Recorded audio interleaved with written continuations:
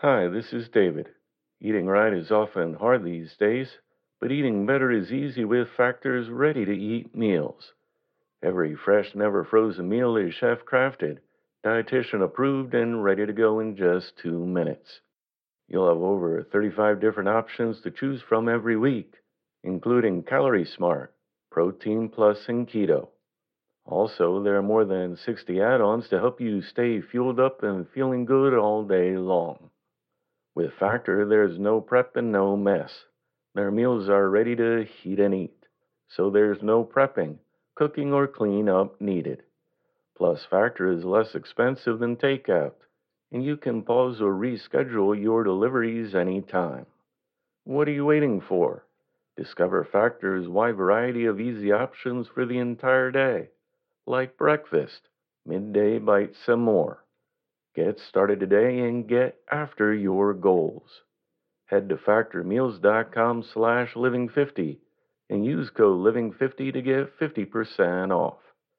That's code living50 at factormeals.com/living50 to get 50% off. Thank you.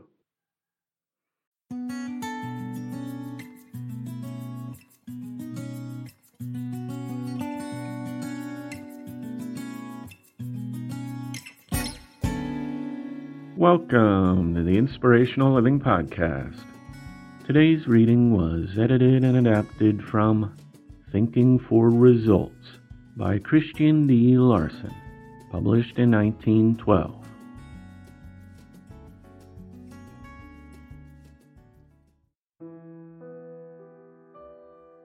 The attitude of kindness is one of the greatest states of mind. Kindness enlarges our inner awareness, thus promoting the enlargement and expression of life. It also creates the tendency to give one's best. And there is nothing that brings forth greater life and power so quickly and completely as giving your best in all things and at all times. Both the soul and the mind, with all their powers and possibilities, tend to unfold themselves through the actions of a strong, whole-souled attitude of kindness. In fact, no one can begin to unfold a larger life and receive the greater richness from within until they begin to give, through the attitude of kindness, all that which they already have in their personality. And the more you give of the richness of your own life, ability, and power, the more you will receive from the limitless realms within you. However, giving is not giving unless it comes from the heart, and it must invariably be an act of expression for some great purpose. Your expressions, either of thought or action, will not open the way for inner unfoldment unless you give richly through a fuller and larger expression. And in all such expressions, you must feel kindly.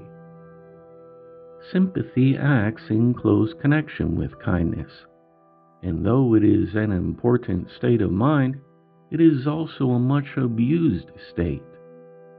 There are few people who sympathize correctly. There is possibly nothing that interferes with correct thinking as much as misdirected sympathy. When we sympathize with anyone, we enter into a certain unity with that person's mind. We often imitate to a degree the mind that we unite with in this way. Two minds with but a single thought will imitate each other in nearly everything, and will actually grow to look alike. It is therefore very important to know with what we should sympathize. When you sympathize with a person in distress, you will think a thought of distress at the time, and will reproduce in a measure the same state in your own mind, and possibly in your own life and personality.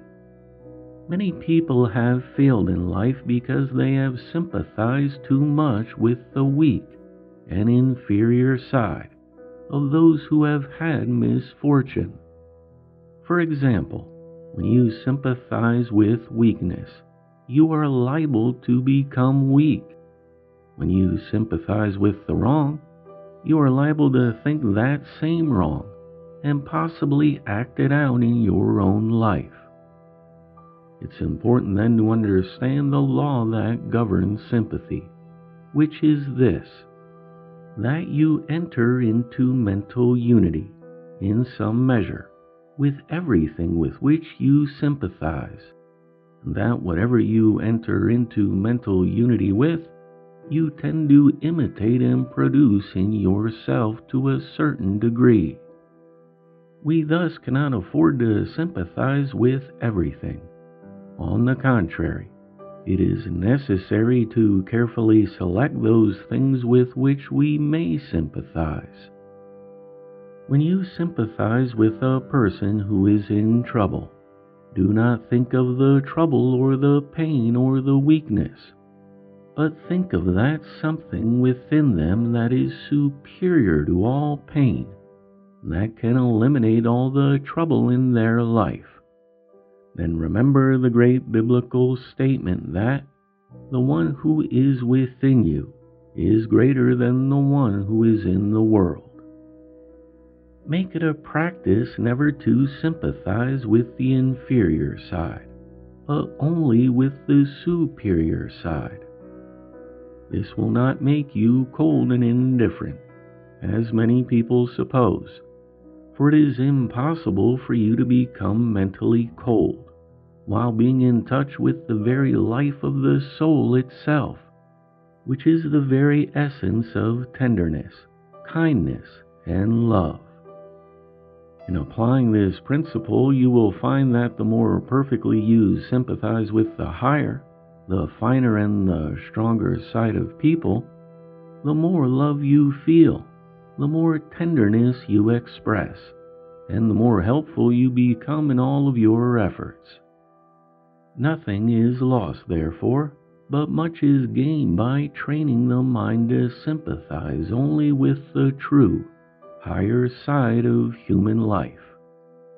The person who is sick and in trouble does not want more tears. They have had enough of them. What they want and what they need is that sympathy that can banish all tears and reveal the way to emancipation, power, and joy. This being true, we must try to banish completely every form of morbid sympathy. It hurts everybody. It perpetuates weakness and keeps the mind in bondage to inferior imitations. When applying a higher form of sympathy, don't tell the unfortunate person that you are sorry. Tell them how to get rid of their sorrow. Then do something substantial to speed them on the way. This is the sympathy that is worthy of the name. Remember that right thinking cannot be promoted so long as we sympathize in the old-fashioned way. We cannot think constructively so long as we permit the mind to imitate the wrong, the weak, the inferior, and the destructive.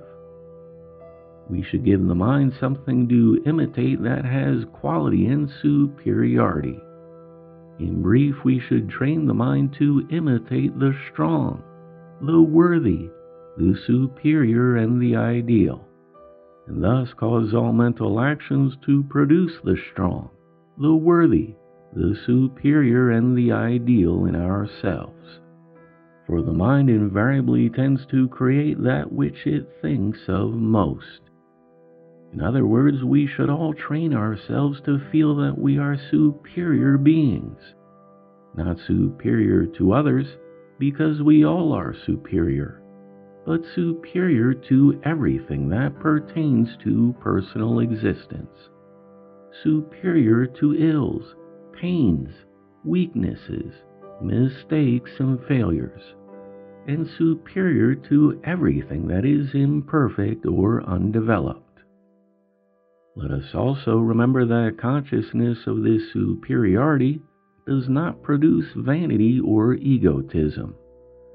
When a person has really become conscious of the superiority of their true being, they are above all small and questionable states of mind. When you are superior, you do not have to make any display of the matter to prove it. It will show in your life and in your work, and actions speak more eloquently than words. The principal reason why the attitude of superiority is so important is because it unites the mind with everything in your life and thought that has quality. It thereby gives everything in your mind and personality this stamp of greater worth. And it is a well-known fact that whenever we enrich our thought, or any expression of thought, we tend to enrich everything in our life, including those things that we produce through our work.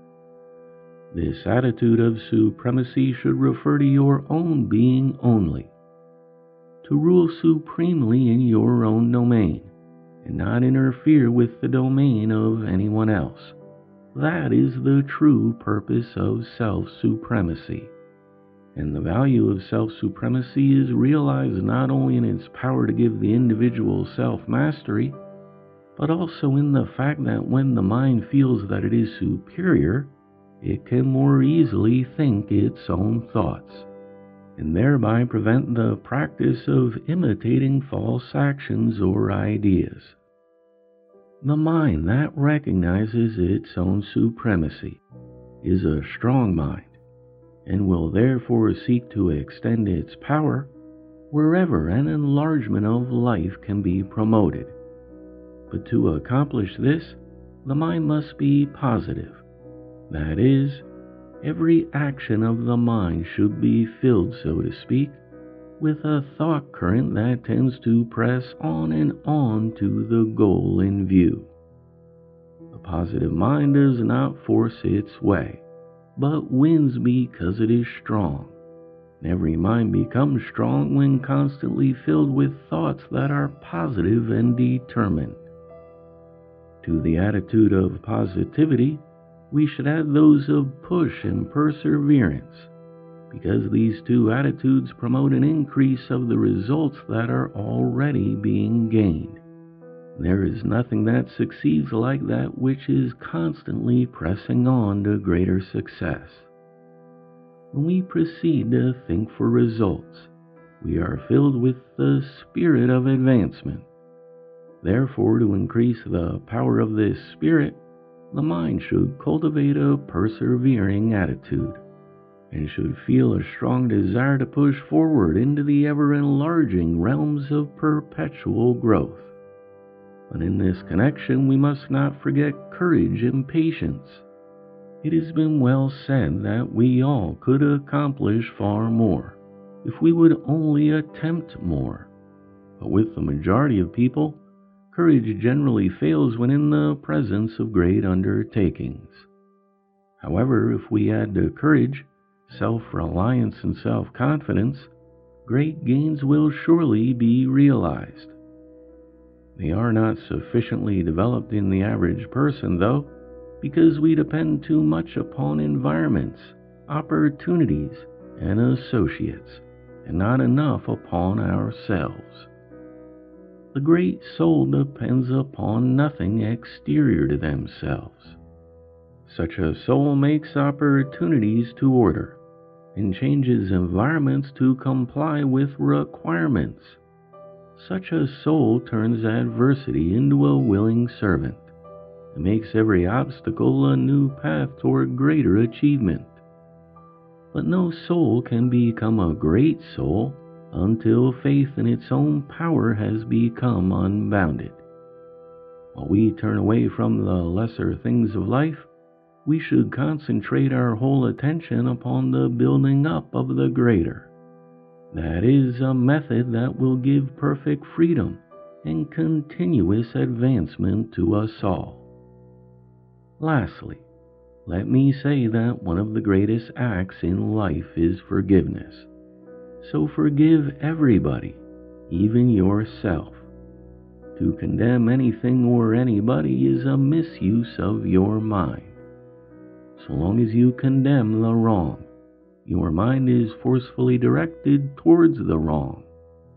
The mental picture of wrong thus becomes more deeply stamped upon your subconscious, and more thoughts and mental states will be created in the likeness of those impressions or pictures.